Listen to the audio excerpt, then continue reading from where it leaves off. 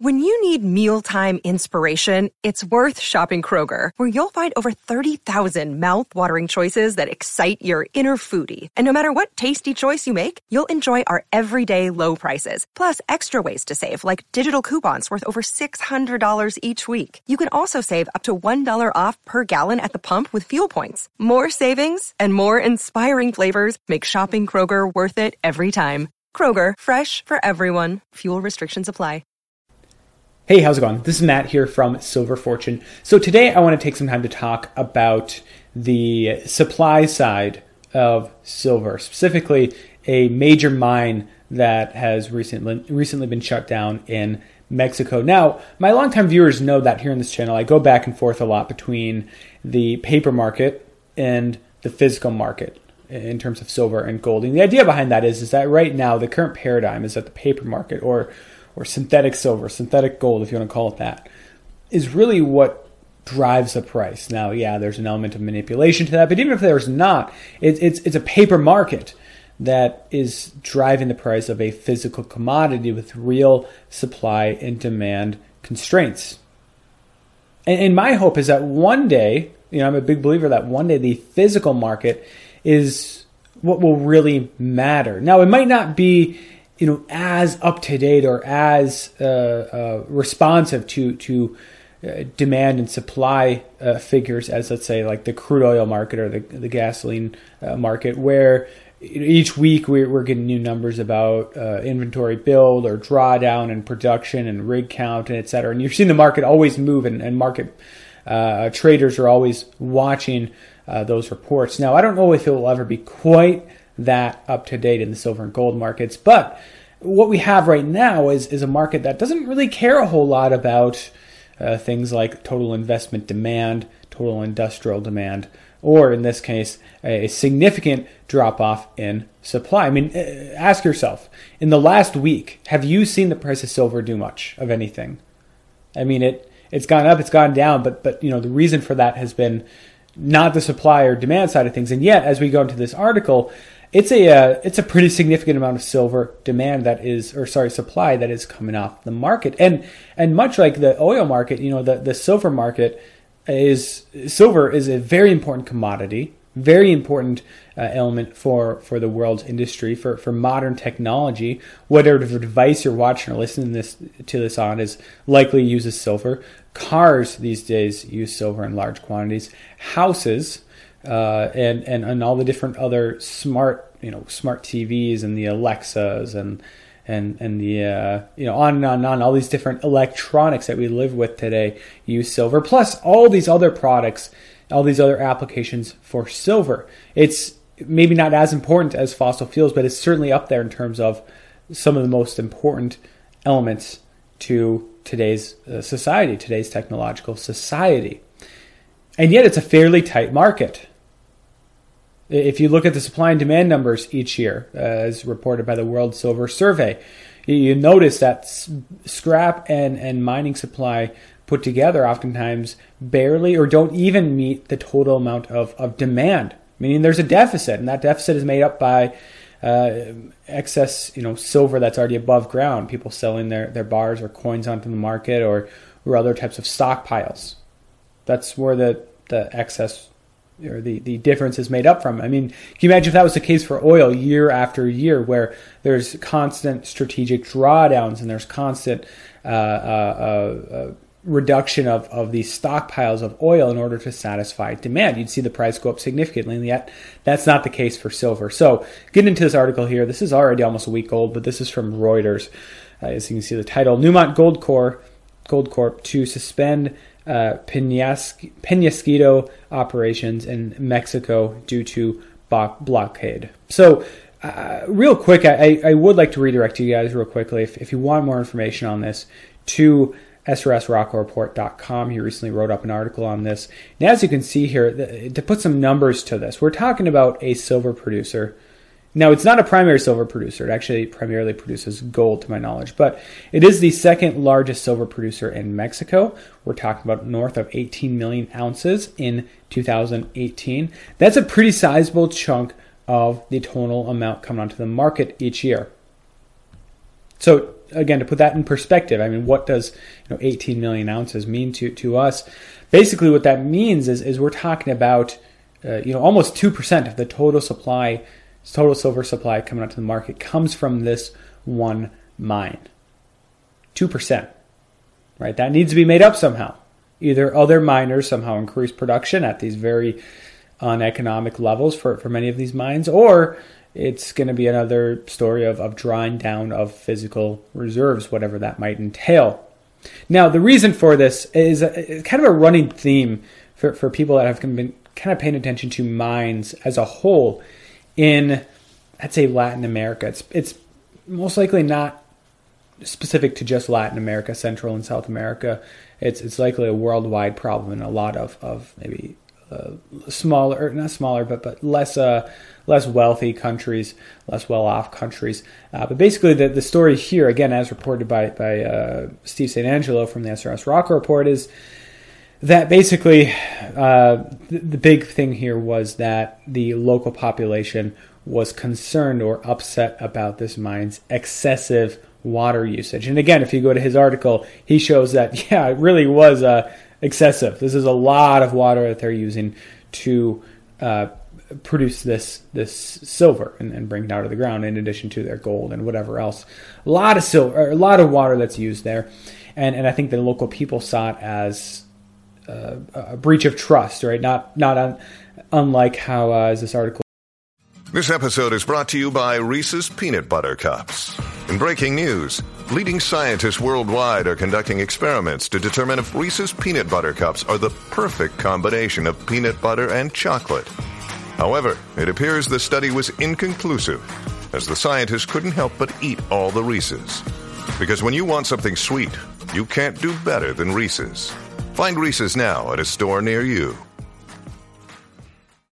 Reports last year there were some concerns about Goldcorp not hiring local workers, and they had to resolve that. That was in 2018 or 2017.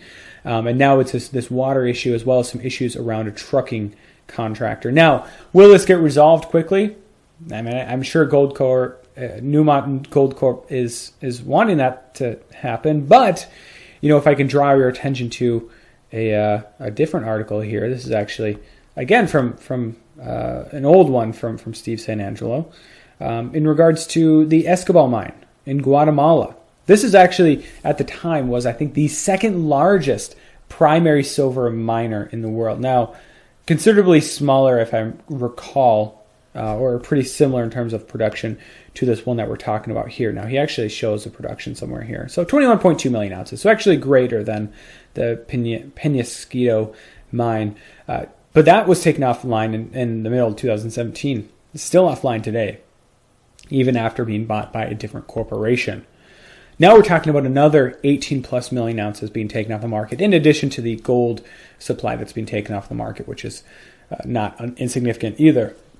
So, I mean, the story here is that, once again, we have a paper market, synthetic market, that is not paying attention to these physical supply and demand aspects of the market. If this had occurred in the oil market, you'd see the price go up considerably, right? I mean, this would not be akin to, I don't know, Saudi Arabia shutting down production altogether. It's not that major.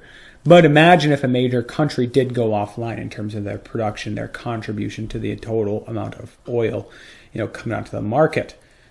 I don't know the exact numbers, but this would be a pretty significant oil field or a pretty significant country, oil producer, cutting or ceasing production of oil. Yet we're not seeing any reaction in the price of silver. With that being said, this, going forward, this is going to continue to put pressure on the physical market for silver. Right? Where are those that were sourcing their silver from this mine and from this corporation going to get their silver from? They got to get it from somewhere else. And ultimately, I think when we get the numbers for the end of the year for 2019, you're going to see it. This is just going to lead to a larger drawdown in above ground physical reserves. I mean, that's kind of been the story for many years now, that the overall deficit is persistent. It continues to be there, not year after year, not every single year, but as a whole, it's a deficit. and that silver has to come from somewhere, and there's only so much silver above ground. Now, I mean, yeah, there'll be some people that come out here and say, like, there's a lot of silver.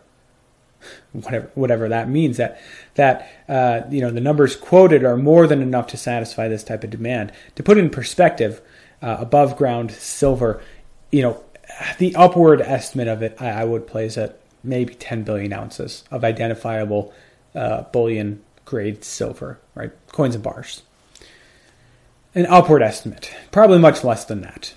And once we do bring it down, it's in the ballpark of gold, above ground investable gold, identifiable investment version of gold, coins and bars.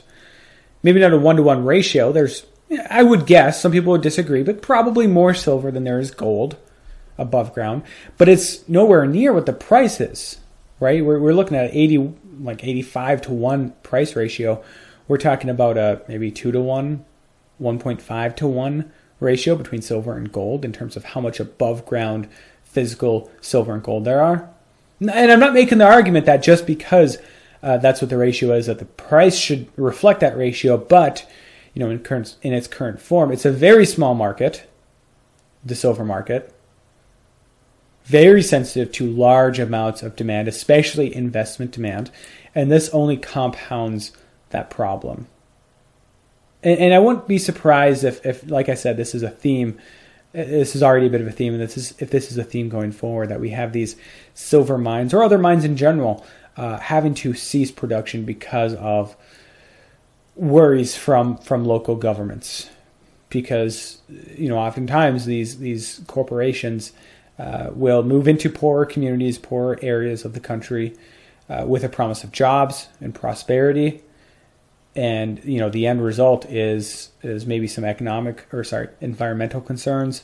A city that was built to house a mine's worth of people, and then eventually the mine closes. I mean, I've seen it. Where I live, up in northern Minnesota, north of where I live, there's what some people call the Iron Range. It's, I think, maybe the largest iron deposits in the United States, maybe even in North America, and for many, many decades, going back to the 1900s, maybe even before that, it was mined heavily for iron ore and then taconite. And yet today, I mean, yes, there are some iron mines still in place, but a lot of them are dead. I mean, they're not functioning anymore. And you have what used to be, bustling economies that were built around these mines or mining communities. And today, there's a couple that still exist, but a lot of them are much smaller towns, and they've had to adapt. It's not so easy, I think, for some of these communities to adapt, and I don't think that the regulations there and how the land or the town is treated is not as maybe fairly as maybe some of these domestic corporations here in northern Minnesota. So, going forward, I mean, we see it. This was in Brazil not so long ago. We had a major dam collapse in Brazil. It was quite the catastrophe, and that was related to mining in Brazil. In that case, I think it was iron mining or maybe copper mining. I'm not sure. But going forward, I think this is going to be a theme.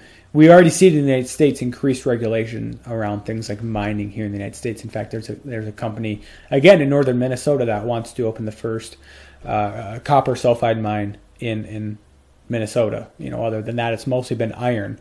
I think in the past there was a small gold mine or two or something along those lines, but mostly iron that we've been talking about, and they want to open up a copper sulfide mine along with, I think they're going to be planning like nickel and maybe some other platinum group metals and maybe some other metals like that. But the regulations, I mean, this is a years-long, multiple years to jump through these hoops to comply with the regulations, and even then, it's not a sure thing that it's even going to go through because people are worried about the environment.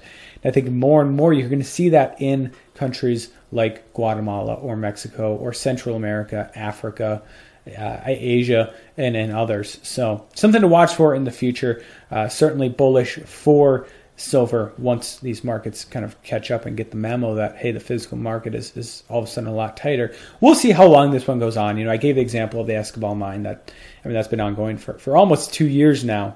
This one could be over within a week, but it could be over in a year. It could be over in 2 years. We'll see here. So something to pay attention to, and perhaps I'll give you guys an update in the future if I catch wind of more developments or if I think it's worth reporting on. But as always, if you enjoy these types of videos, if you enjoy my attempts to relate these types of news items to the broader market space and why this matters, let me know down below in the comment section. As always, again, I'd like to thank you guys from the bottom of my heart for watching this video, listening to this podcast, and God bless.